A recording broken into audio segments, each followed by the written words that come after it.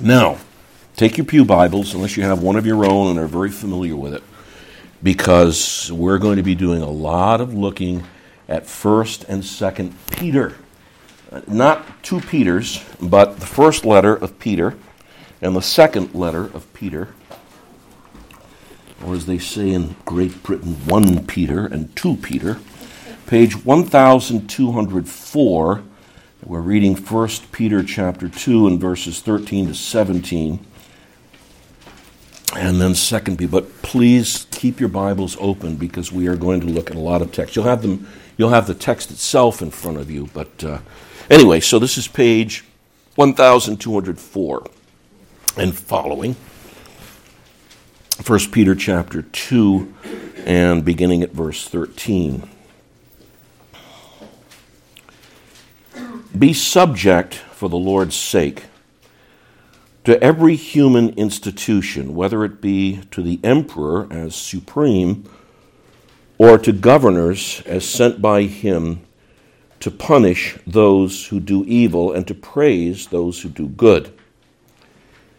For this is the will of God, that by doing good you should put to silence the ignorance of foolish people. Live as people who are free, not using your freedom as a cover-up for evil, but living as servants of God. Honor everyone. Love the brotherhood. Fear God. Honor the emperor. And then 2 Peter chapter 3, the very, very last of Peter's letters written under the inspiration of God. 2 Peter chapter 3, and we'll read the whole chapter. This would be page 1208 and following.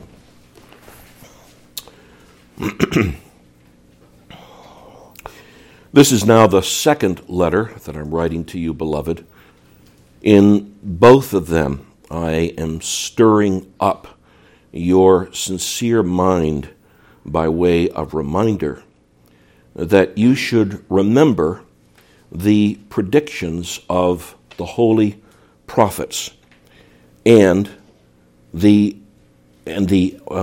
commandments of the Lord and Savior through your apostles. Knowing this, first of all, that scoffers will come in the last day with scoffing, following their own sinful desires. They will say, "Where's the promise of his coming? For ever since the fathers fell asleep, all things are continuing as they were from the beginning of creation." For they deliberately overlooked this fact, that the heavens existed long ago, and the earth was formed out of water and through water by the word of God, and that by means of these, the world that then existed was deluged with water and perished. But by the same word, the heavens and earth that now exist are stored up for fire, being kept until the day of judgment and the destruction of the ungodly. But do not overlook this one fact, beloved, that with the Lord 1 day is as 1,000 years, and 1,000 years is 1 day. The Lord is not slow to fulfill his promise, as some count slowness, but is patient toward you, not wishing that any should perish, but that all should reach repentance. But the day of the Lord will come, like a thief, and then the heavens will pass away with a roar, and the heavenly bodies will be burned up and dissolved, and the earth and the works that are done in it will be exposed. Since all these things are thus to be dissolved, what sort of people ought you to be in lives of holiness and godliness, waiting for and hastening the coming of the day of God, because of which the heavens will be set on fire and dissolved, and the heavenly bodies will melt as they burn.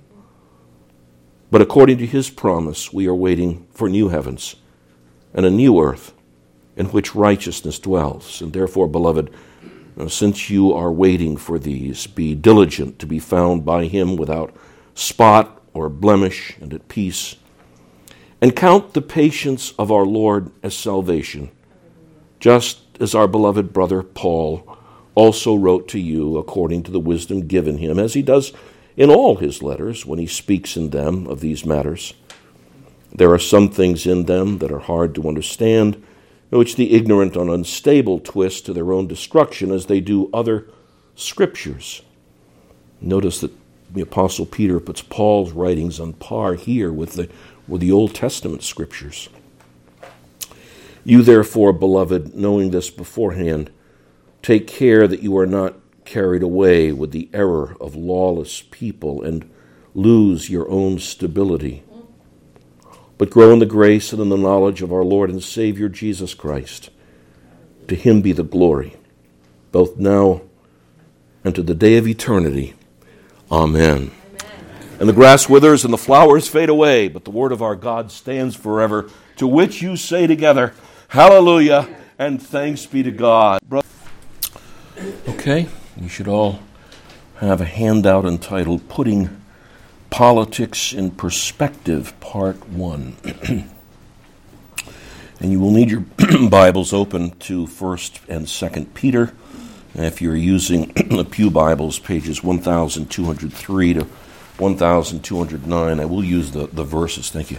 I will use the verses rather than the page numbers when we come to the text, but you'll figure it out. I want to thank you for praying, as I've asked you to do for this message. As we look forward to the 4th of July and our national birthday, thank you for praying for me and dealing with the topic. The title became, as you see, Putting Politics in Perspective. And I say that in particular reason. Your pastor was, in the 1960s, during my high school years, 1966 to 1970, I went from one end of the political spectrum to the other. It went from little Marxist cell groups and discussions to Young Americans for Freedom, all in a space of 4 years. And the default for me in my non-Christian life was debate. The default for me was politics. And believe it or not, in my school yearbook, when I was asked what I wanted to be, I'm embarrassed to say this now, but I said, I want to be President of the United States. Oh, God, thank you that you delivered me from that fate. But that was how politically oriented I was. And throughout my Christian life, I confess that one of my big struggles as I deal with issues of the kingdom of God and the state is that love of politics, and the fascination with it is still with me.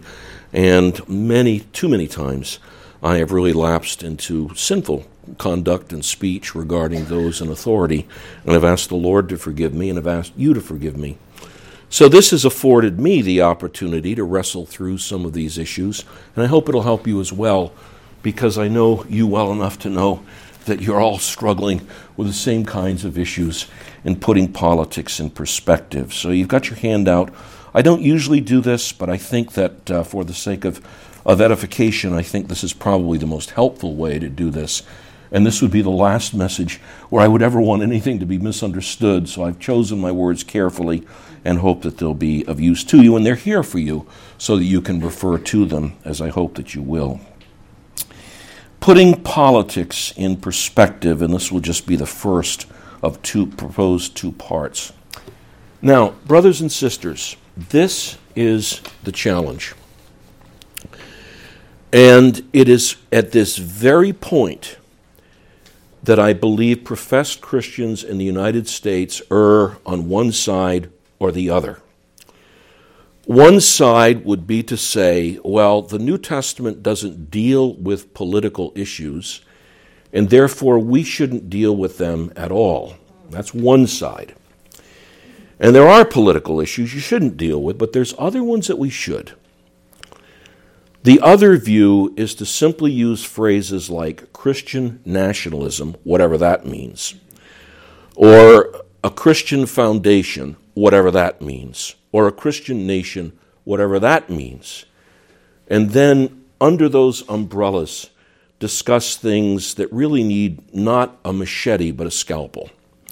And by God's grace, I hope that we can avoid both of those errors and do it in this way.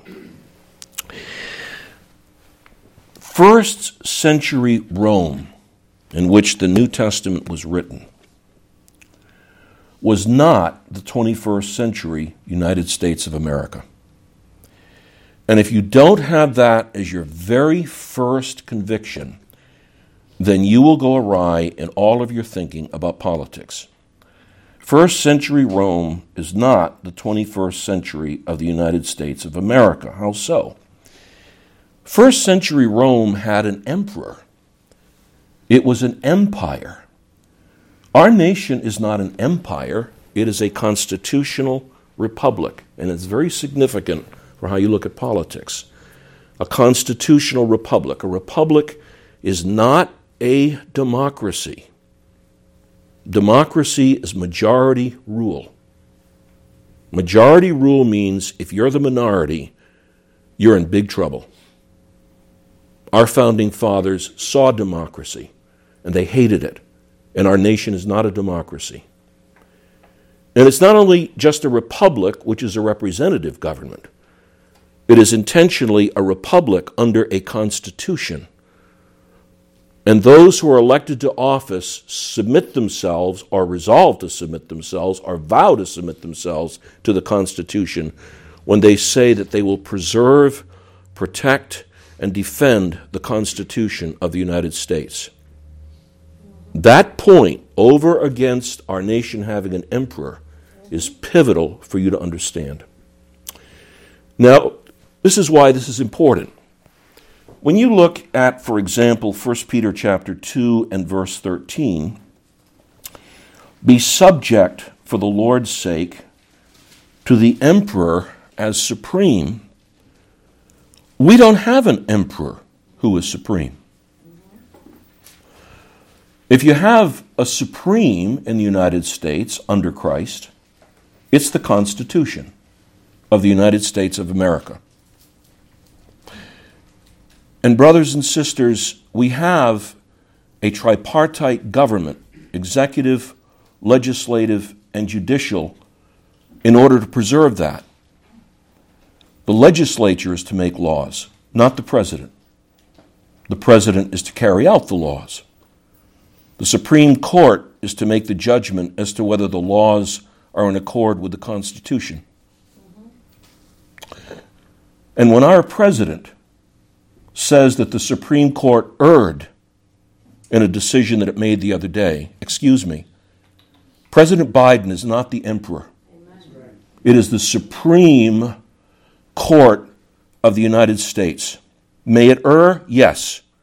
And if it errs, it can be corrected. The President of the United States is not the Supreme Court of the United States.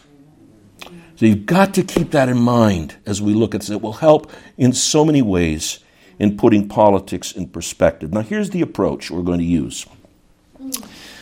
When you look at the Scriptures, there's what's called a Sitz im Leben, a situation in life. All the books of the Bible are written with certain things in view, what God is doing with the people of God, what the political situation is all about, what the situation is like with other nations, and so on. And so you have to look at books of the Bible and ask, what are they dealing with? The two letters of the Apostle Peter are the books in particular we need to look at. Why? Well, if you look at 1 Peter chapter 1, and we're going to be primarily in 2 Peter today, but look at 1 Peter, and that's going to be page 1203. Notice to whom Peter is writing under the inspiration of God. Peter, an apostle of Jesus Christ, to those who are elect exiles of the dispersion. What does that mean? These are Christians who had been dispersed from Jerusalem into basically Gentile areas.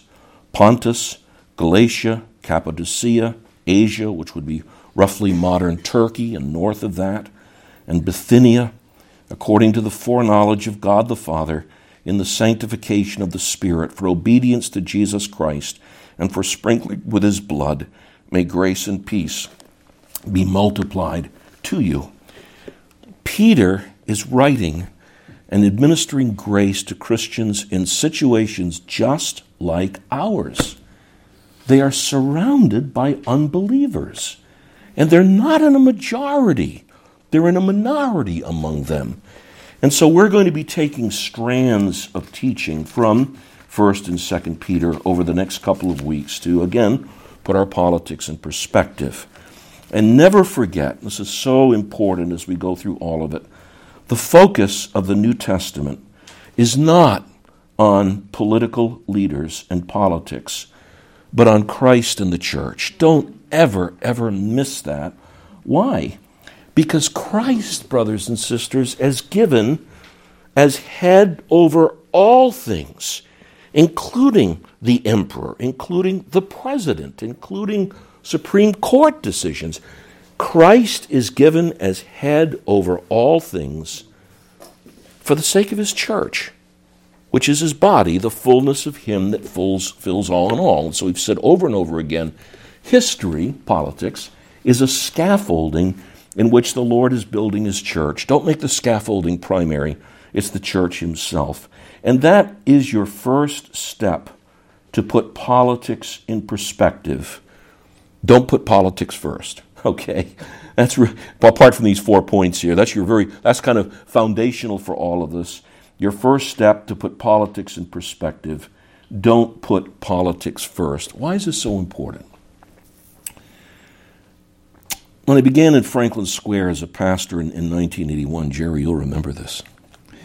One of the things that I began doing that I think was not common for various reasons under the previous pastor was visiting in homes. And that's a conviction that I have as a pastor. The Lord Jesus ministered in homes. He was with people. And the whole idea of the minister who is distant from the people and writes his books or whatever is very foreign to the New Testament. And it was foreign to the people in Franklin Square. And so I'd visit, say, well, I'd like to come over and visit you. Of course, immediately, what does the pastor want to come over and visit about? And I wanted to get to know them and chat with them and talk with them about the things of the Lord. And so you got over that hurdle, first of all. And what I found invariably, and I'm not saying this critically because I descended into the same thing, conversations would descend more to the political than to the things of God and the Holy Spirit. Now, people weren't used to those visits, I get that. But it was a statement that our default is to look more for political things. And there's a reason for that in our culture. That'll be next week. But that's why, folks, keep in mind, first basic thing for putting politics in perspective, don't make politics the first thing. And these quotations, rarely would I quote Friedrich Nietzsche, who was no friend of Christianity. But if the Apostle Paul could quote a pagan poet about creation, I can quote Friedrich Nietzsche about power. Be careful, he says, lest in fighting the dragon, you become the dragon. And C.S. Lewis, almost all crimes of Christian history have come about when religion is confused with politics. Politics, which always runs by the rules of ungrace. An interesting phrase. Politics, which always runs by the rules of ungrace, allures us to trade away grace for power. A temptation the church has often been unable to resist. Those are sobering things. Let's keep them in mind as we go through putting politics in perspective. Okay, here we go. 4 points. Have your Bibles open. We're going to look at not all the text, but some of them. Number 1, it would be unnatural, unspiritual, and by that I mean not of the Holy Spirit, and dangerous not to regard sinful attitudes and conduct as what God says they are. It would be unnatural, unspiritual, and dangerous not to regard sinful attitudes and conduct as what God says they are. 2 Peter chapter 1, and you're going to have to note whether you're in 2nd or 1st, but this is 2 Peter chapter 1 and verse 4. The apostle speaks of those things of grace by which he has granted to us his precious and very great promises, so that through them you may become partakers of the divine nature. In other words, you possess the Holy Spirit, having escaped from the corruption that is in the world because of sinful desire. I cannot overstate to you the importance of that word, corruption. The Greek word thoros, for those of you who are interested in that, as I know Brian is, not only means destruction, but it means dissolution brought about gradually by decay.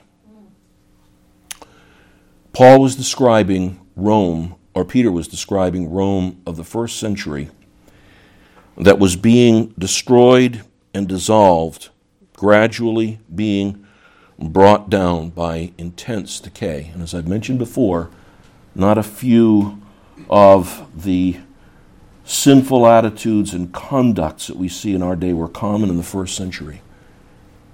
And they are corrupting. I really want this to sink in. Morality is not neutral. Immorality is not neutral. It will either refine and improve, or it will decay and destroy. In 1 Peter chapter 2, again, we're in 2 Peter rather, chapter 2, verses 4 through 6. Powerful, powerful words. For if God, this is the next chapter in 2 Peter, if God did not spare angels when they sinned, but cast them into hell and committed them to chains of gloomy darkness to be kept until the judgment, if he did not spare the ancient world, but preserved Noah, a herald of righteousness, with 7 others, when he brought a flood upon the world of the ungodly. Folks, this was a flood that destroyed the world because every imagination of the thoughts of man's heart was only evil continually, and it grieved God that even made man. If by turning the cities of Sodom and Gomorrah to ashes, he condemned them to distinction, making them an example of what is going to happen to the ungodly. And let me just stop there. Sodom and Gomorrah were not destroyed because the people were inhospitable. Sodom and Gomorrah were destroyed because of its sexual perversion. Period. So the scriptures speak quite boldly of this. Now, if you look at verses 7 and 8, now thank God for this encouragement. If he rescued righteous Lot, notice the language. Greatly distressed. The word means oppressed. The word means severely tormented. Greatly distressed by not by the lack of hospitality, but by the sexual conduct of the wicked. For as that righteous man lived among them day after day, he was tormenting his righteous soul over their lawless deeds that he saw and that he heard.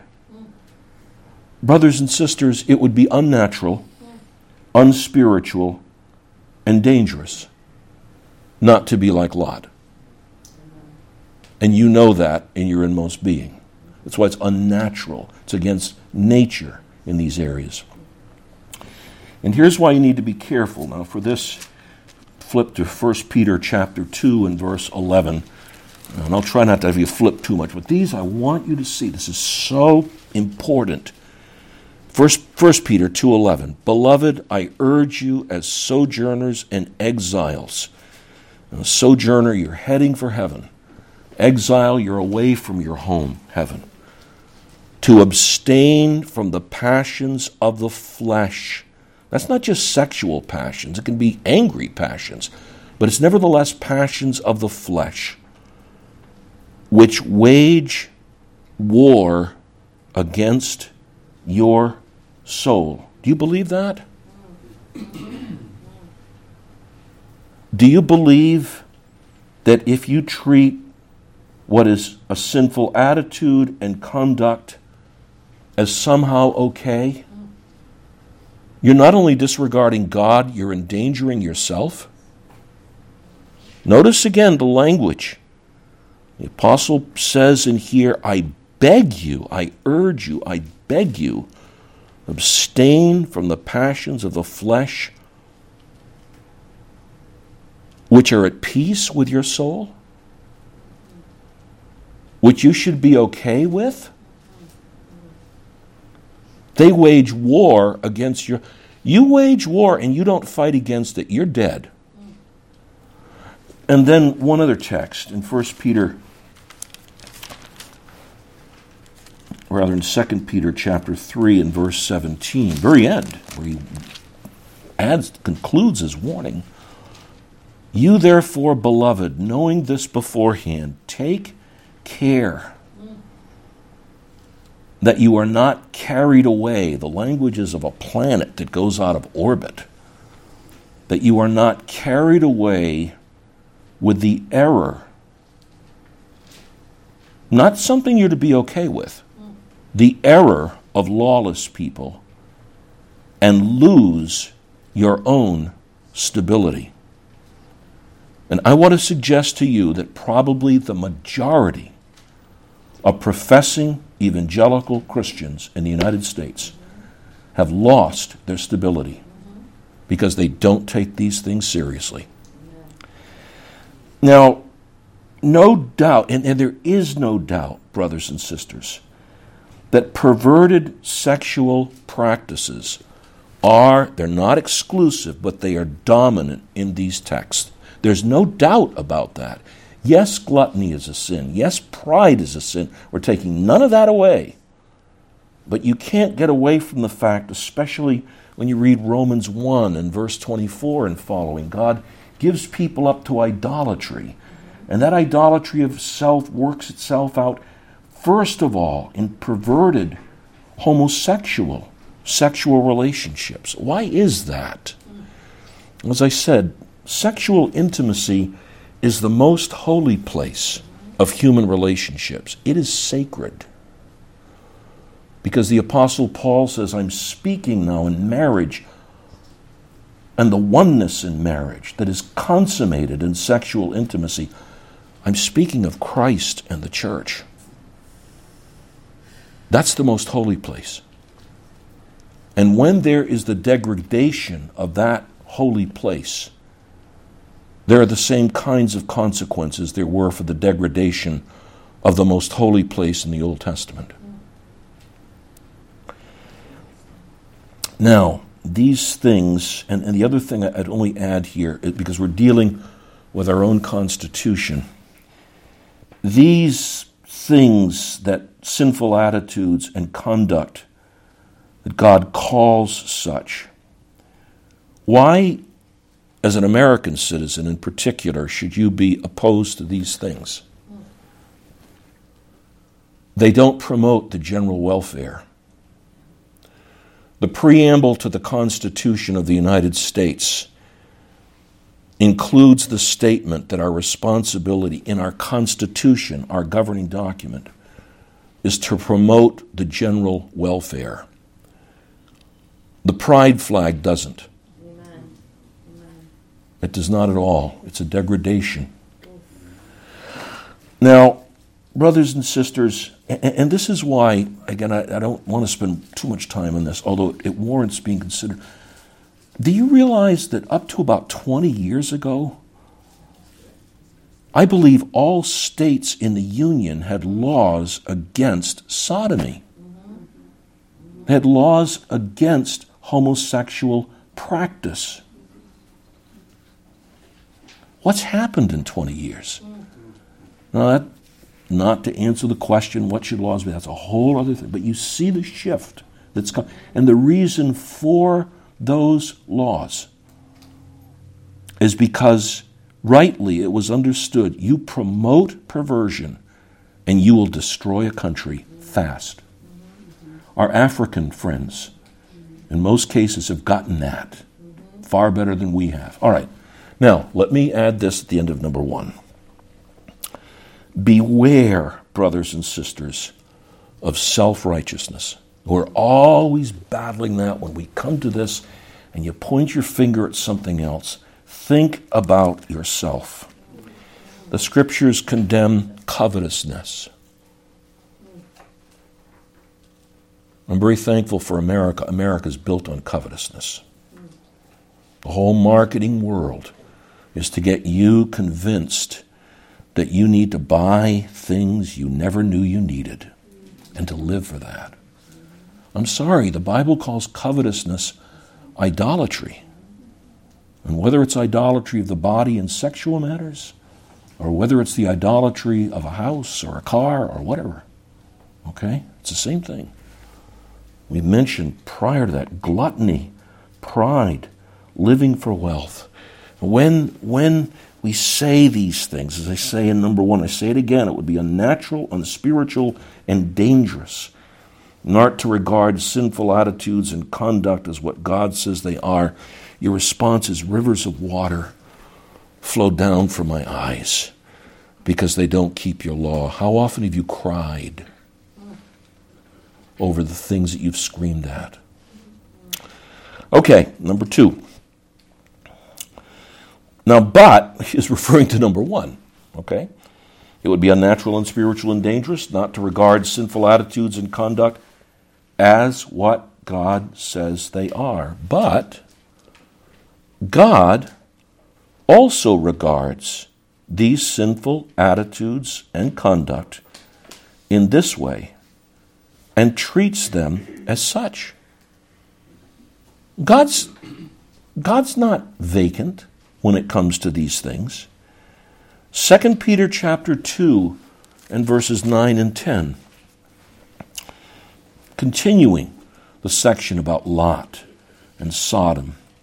Then the Lord knows how to rescue the godly from trials and to keep the unrighteous under punishment until the day of judgment, and especially those who indulge in the lust of defiling passion and, interestingly, despise authority. The wrath of God is revealed from heaven against all ungodliness and unrighteousness of those who suppress the truth and unrighteousness. And that's not just future. That's right now. The Apostle Paul, writing to the Colossians, speaks of a catalog of vices and sins. And he says, on account of these things, the wrath of God comes. It's meted out in history, above all, by doing what God's done to our culture, by giving it up. And in many cases, by exterminating it. I remember when HIV became an issue and we wrestled with health procedures and so on, and AIDS became the very big topic of conversation. And one of our elders, a very learned elder, who was brokenhearted over this as we were, nevertheless said, do you realize the number of cultures that have become extinct because of sexually transmitted disease? And so, brothers and sisters, God also regards these sinful attitudes and conduct in this way and treats them as such. And that should break our hearts and not make us gloat. When you see the things that utterly turn you off, and again, Lot's righteous soul is vexed, I get that. But do you also say, but for the grace of God, there go I? Hallelujah. The other thing that I have found helpful, God doesn't need my wrath to help him with his. The wrath of man, James says, does not work the righteousness of God. Early on in my ministry, and I say this to my utter shame, I found in dealing with so many divergences from the Scriptures in Reformed church life that I became utterly angry. Thank God for elders who spoke to me lovingly but firmly. And this was the text that lanced me. The wrath of God doesn't work the righteousness. The wrath of man does not work the righteousness of God. God doesn't need my wrath to help him with his. And before that, he says, let every man be swift to hear and slow to speak and slow to anger. Think of people, folks, who are in a burning house. You don't scream at them in hatred. You pity them and try to rescue them. And if you get them singed by the fire or having lost loved ones in that fire, as our culture is doing in so many ways, you don't yell at them. You listen to them and try to comfort them and help them. And so it's the same thing here. And remember, another thing under all of this, God regarding these sinful attitudes and conduct in the right way, and treating them as such. Christ has authority over all this, folks. 1 Peter chapter 3 and verse 22, Christ has gone into heaven and sits at the right hand of God with angels, authorities, and powers having been subjected to him. He does have all authority in heaven and on earth. Do you believe that? Amen. All authority in heaven and on earth is given to him, and he will judge. 1 Peter chapter 4 and verse 5. But they will give account to him who is ready to judge the living and the dead. That means, I don't know how you fit this with signs of Christ coming in any moment, return of Christ, another topic. Don't be surprised if Christ's judgment comes right now. Which is why, right now, you and I need to flee from the wrath to come. Number 3, the focus in the New Testament is what God in Christ delivers us from and demonstrates to those around us as part of his rescue mission to the world. And that's what I want you to think. We use the word salvation. What is it? Salvation is a rescue mission, folks. It's delivering people from the wrath to come. Yes, it's only by grace. Yes, it's only by God's sovereign grace. In terms of our responsibility, it's delivering people from the wrath to come. The focus in the New Testament is what God in Christ delivers us from and demonstrates to those around us as part of his rescue mission to the world. 1 Peter chapter 2 and verse 11. Of the many texts we could pick. 1 Peter 2 and verse 11. Beloved, I urge you, and this is, I beg you, as sojourners, you are people who are from heaven, and you are in this world, and you're heading for heaven, and you're exiles in that way, to abstain from the passions of the flesh, which wage war against your soul. Keep your conduct among the Gentiles, that's where they lived, honorable, so that when they speak against you as evildoers, they may see your good deeds and glorify God on the day of visitation. You can try to figure out what that means. It's either the day of God working and bringing conversions and revival, or the last day, or both. But there's going to be a day that God works, and people say, now I understand what I saw in those strange people that are called Christians. And in 2 Peter chapter 3 and verse 8, which cannot be overstated, 2 Peter 3 and verse 8, do not overlook this one fact, beloved. With the Lord, a day is as 1,000 years, and 1,000 years is a day. The Lord isn't slow to fulfill his promise, as some count slowness. Lord, why aren't you judging this? But he's patient toward you, especially toward his people, not wishing that any should perish, but that all should come to repentance. Why doesn't God just wipe people out now? Because his will is to save at least some of them. That's why. And so the word is he's long-suffering, which means long-suffering is with people. He is long-suffering to the end of the salvation of others. And if that bothers you, you think of your own life. I'll be very blunt using myself as an example, and you can put yourself in my shoes. In my estate outside of grace,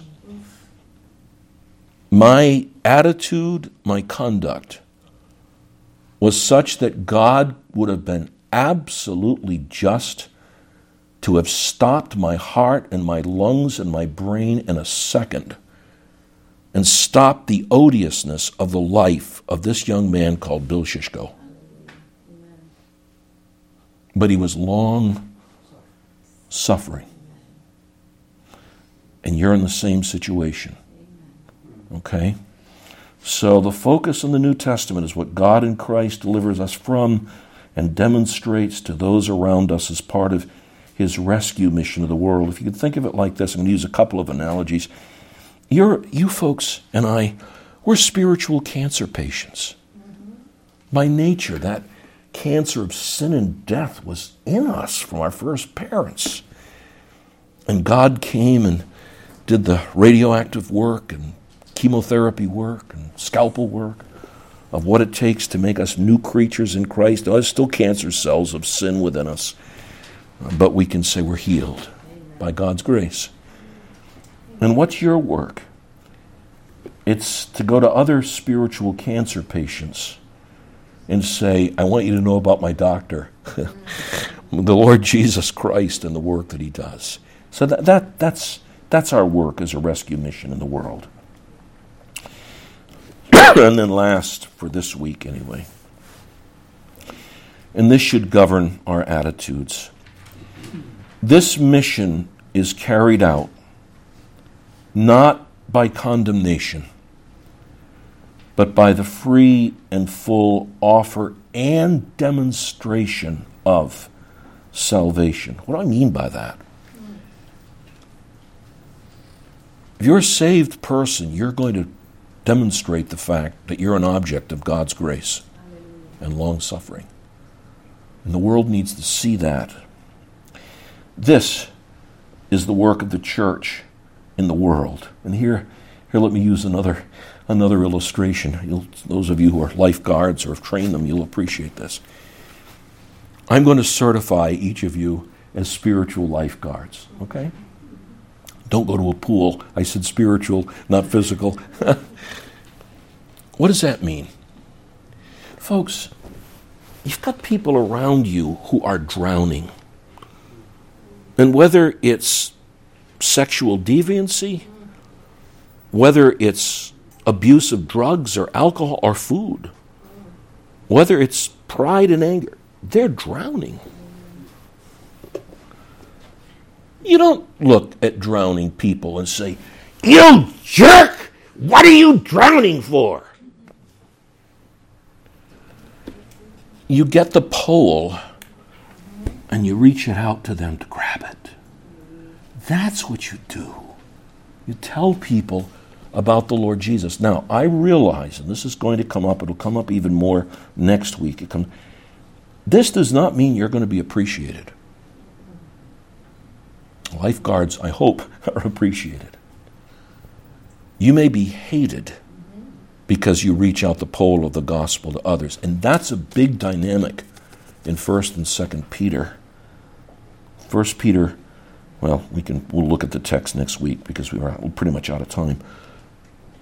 But you're going to suffer for doing what's right. That's the hard thing in this. It is, Lord, I do these things in the world and be gracious and kind but truthful. I speak the truth in love. And it's almost as if I'm hated even more. Let me tell you about a person named Jesus Christ, who is the epitome of speaking the truth in love. He did it perfectly. And he was crucified. And unless things change in our culture, it won't be crucifixion, but it will be crosshairs. Already, Christians who hold the kind of standards the Word of God say we're to have, in many cases, are enemies of the state. And you say, we're going to seek to protect our children and our grandchildren. And you've got more than one group that says, we're going to come after them. So we're not saying, we'll deal with this more next week, because it's one of the anomalies here. The more you seek to follow the Lord faithfully, quite frankly, the more the opposition comes. But that's for another time. The mission is carried out not by condemnation, but by the free and full offer and demonstration of salvation. That's the way the church is to work in the world. Jesus came into the world not to condemn the world, but to save the world. And never lose your wonder at this. If it were not for John 3:16 and John 3:17, you write condemned to death on your head from the time of your birth. But it's because of Christ. Those precious words, no condemnation, come in. Now, this work, demonstrating the free and full offer of salvation and speaking it, is not done by power. The Christian faith is not built the way Islam builds itself. You confess Allah or your head gets cut off. The gospel comes by persuasion. 1 Peter chapter 3 and verses 13 to 17.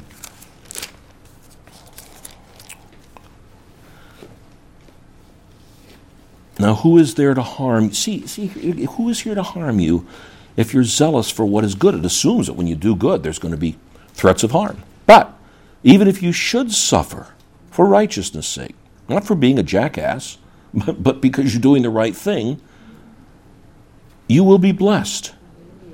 Have no fear of them, nor be troubled. You know what that means?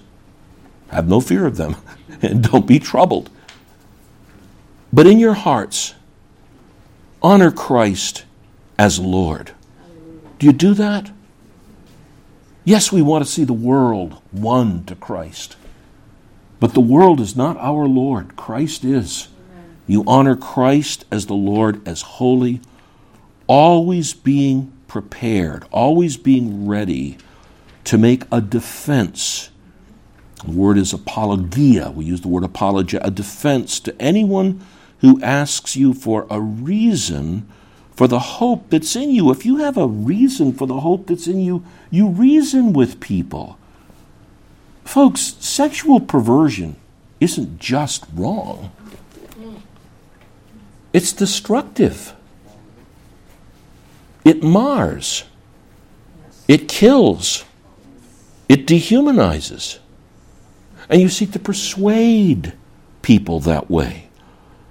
Yet doing it with gentleness, with humility, with courtesy, and respect. The word is fear, which does mean respect here. In other words, you have a fear of God when you're dealing with those made in His image.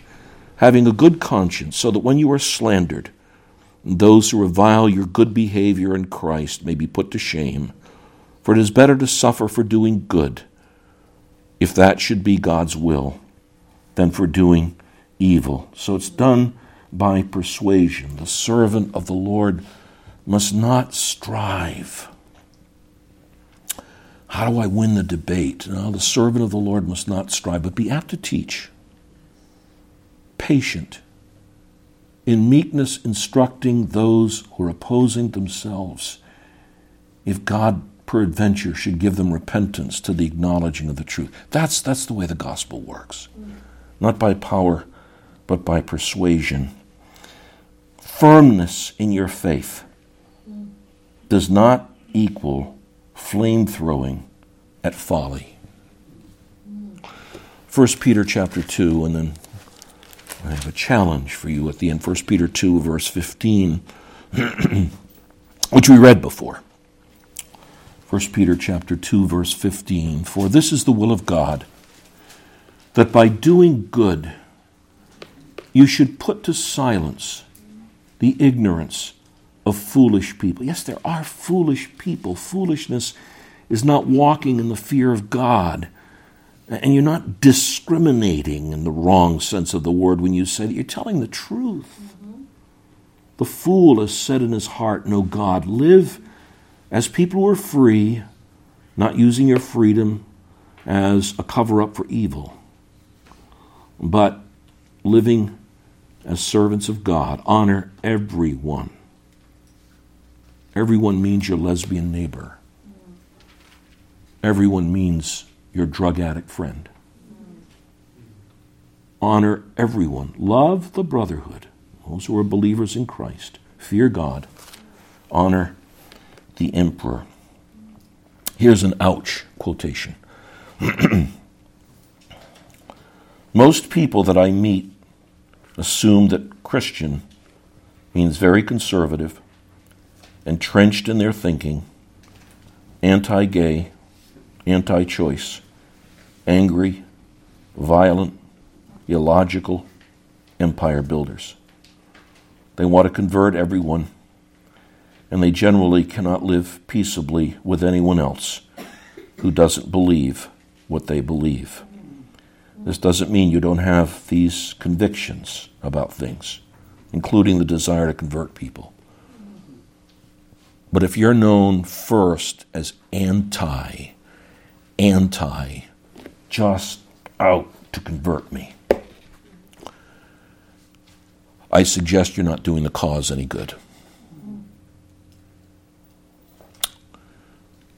Love, honor those around you. Love the brotherhood. Fear God. And honor the emperor or those in authority. Now, I am preaching to myself, and I thought to myself when I got done this, how does Pastor Shishko take these things and apply them? And it struck me, especially because I knew I'd be reading the law of God, that perhaps we ought to do a little more with the Beatitudes, which are the charter of the New Testament. And let me do with you what I've done with myself, and by God's grace will continue to do with myself. Matthew chapter 5. To put politics in perspective, channel the Ten Commandments through the Beatitudes. Blessed are the poor in spirit. Blessed are those who are utterly broken because of their own sin and what's around them, for theirs is the kingdom of heaven. Blessed are those who mourn. Rivers of water flow down from their eyes because people don't keep your law, and they shall be comforted. Blessed are the meek. Blessed are those who are self-controlled under pressure, even when it's the pressure of a very hostile society, for they shall inherit the earth. Blessed are those who hunger and thirst for the judgment of God. Blessed are those who hunger and thirst for righteousness, for what is the right thing, for they shall be satisfied. Blessed are those who hate. Blessed are those who are merciful, for they shall receive mercy. Blessed are the angry in heart. Blessed are the pure in heart, for they shall see God. Blessed are those who are at war with their society around them. Blessed are the peacemakers, for they shall be called the sons of God. Does that mean that everything will be wonderful and bright? Blessed are those who are persecuted for righteousness' sake. And you live out of channeling the Ten Commandments through the Beatitudes. And you will be persecuted for righteousness' sake. For yours is the kingdom of heaven. Blessed are you when others revile you and persecute you and utter all kinds of evil against you falsely on my account. Rejoice and be glad, for your reward is great in heaven. For so they persecuted the prophets who were before you. What is that? That's the character of Christ before a world that doesn't need our finger pointing, but it needs the grace of God. Let's pray. Our Lord, we are thankful that we can, from the final authority of your word, put politics in perspective. And our God, we need grace in order to do every syllable of what we've just heard. Yes. Grant us that grace, that we represent the saving Jesus before a world that needs to be saved. Amen. Amen.